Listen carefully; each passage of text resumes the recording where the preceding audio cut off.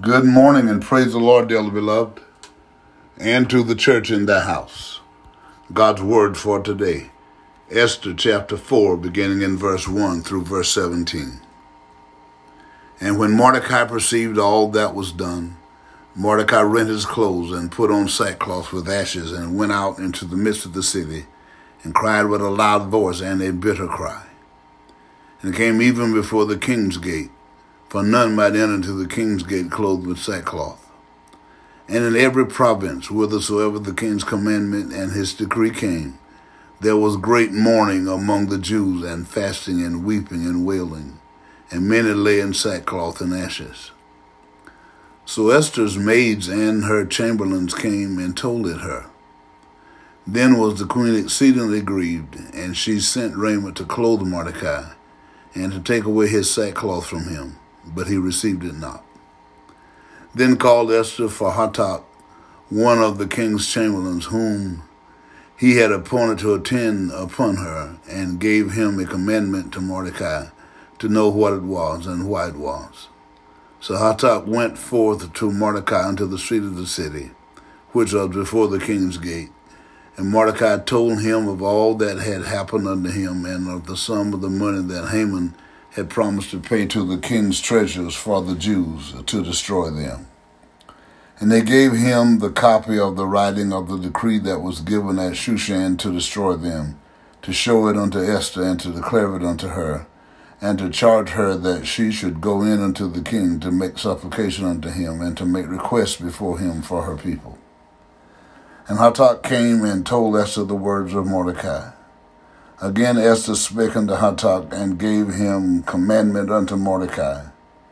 All the king's servants and the people of the king's provinces do know that whosoever, whether man or woman, shall come unto the king into the inner court, who is not called, there is none law of his to put him to death, except such to whom the king should hold out the golden scepter, that he may live. But I have not been called to come into the king's these 30 days. And they told to Mordecai Esther's words. Then Mordecai commanded to answer Esther, Think not with thyself that thou shalt escape in the king's house more than all the Jews.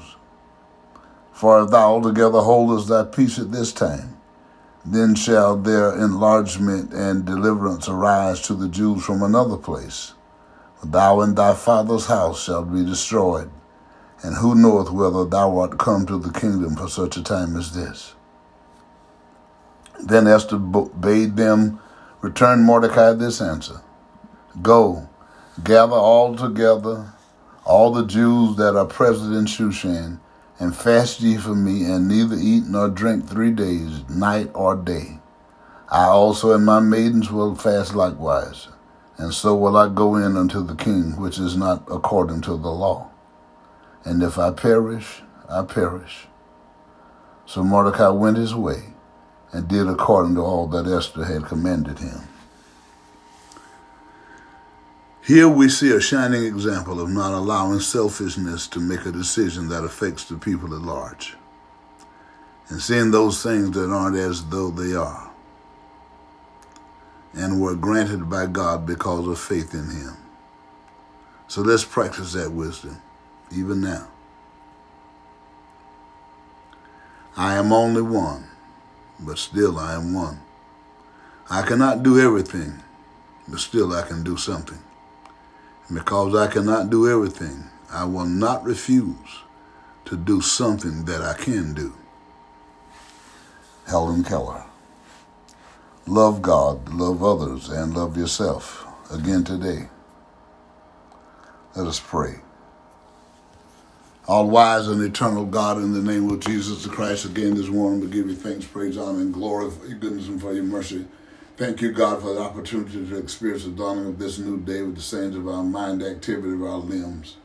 We ask you again this morning, Holy Father, if you'd be so kind, please forgive us anywhere and everywhere we failed in word, in deed, or in thought.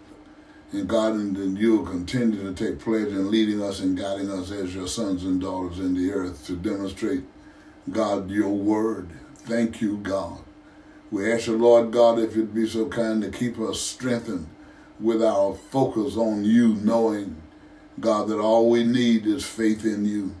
And when we do what you charged us to do, you're going to be right there with us, because you let us know that you will not put more on us than we can bear.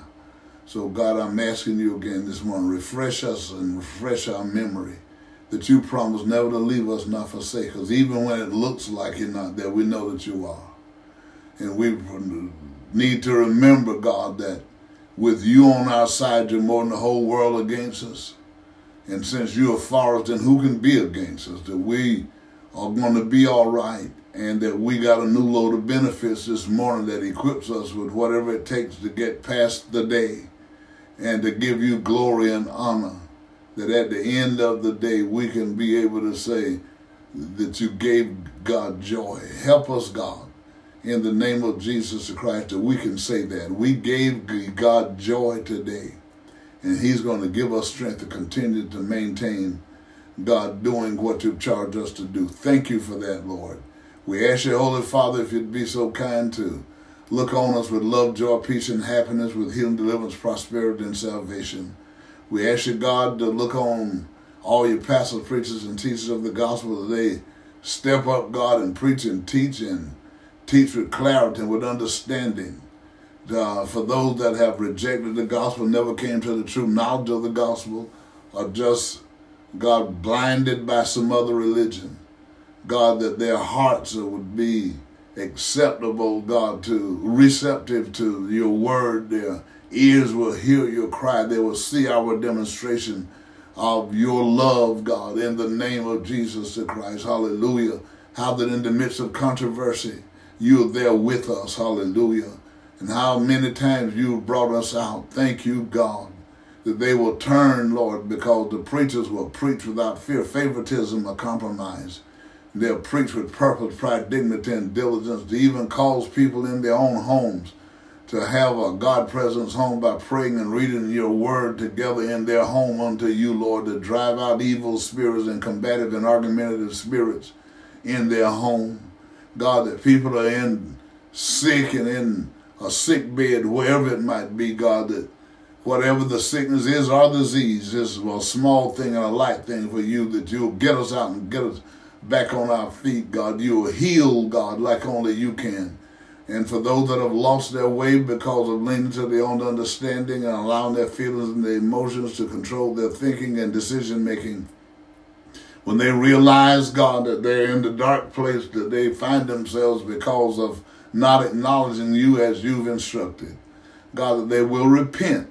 And when they repent, God, and make a request of you to God to deliver them, you will grant them the deliverance that they need, and doing it like only you can. And for that we say hallelujah.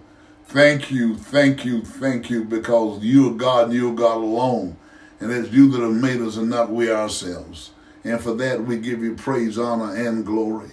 We ask you, Lord God, to continue to bring about restoration, God, for those that have lost their financial stability, God, and self-sufficiency, Lord God. We pray again this morning, asking you to bring about some restoration. Hallelujah, because you are the God of restoration. Thank you, Holy Father. We ask you, God, to strengthen those that have lost loved ones, to look up, and you're going to bring them through. Thank you, God. And we ask you, last as always and every morning, God, to save everyone that seek you in sincerity and in truth with the baptism of the Holy Ghost. God, that they also get baptism in water in Jesus' name. And God, that we will have the indwelling of the Christ of God, so that when the Lord Jesus come to get the righteous, when he come with the trump of God and the voice of the archangel, and when he shout, we'll be able to hear his voice. And as the Apostle Paul was inspired to write, we'll rise even from the grave and get with those that are alive and remain on the earth that day and go meet the Lord in the air. And this is our hope. In the name of Jesus the Christ, we pray and we believe it so. Amen, and thank you, God. Remember, things are not as bad as they seem, and nothing can happen to you today that God and you can't handle. You got to keep telling yourself, I'm healed, I'm delivered, I'm prosperous, and I'm saved right now. These are promises from God. And when you look in our hearts and see that we're sincere in seeking him, He will bring these things to fulfillment. Go your way now and be safe.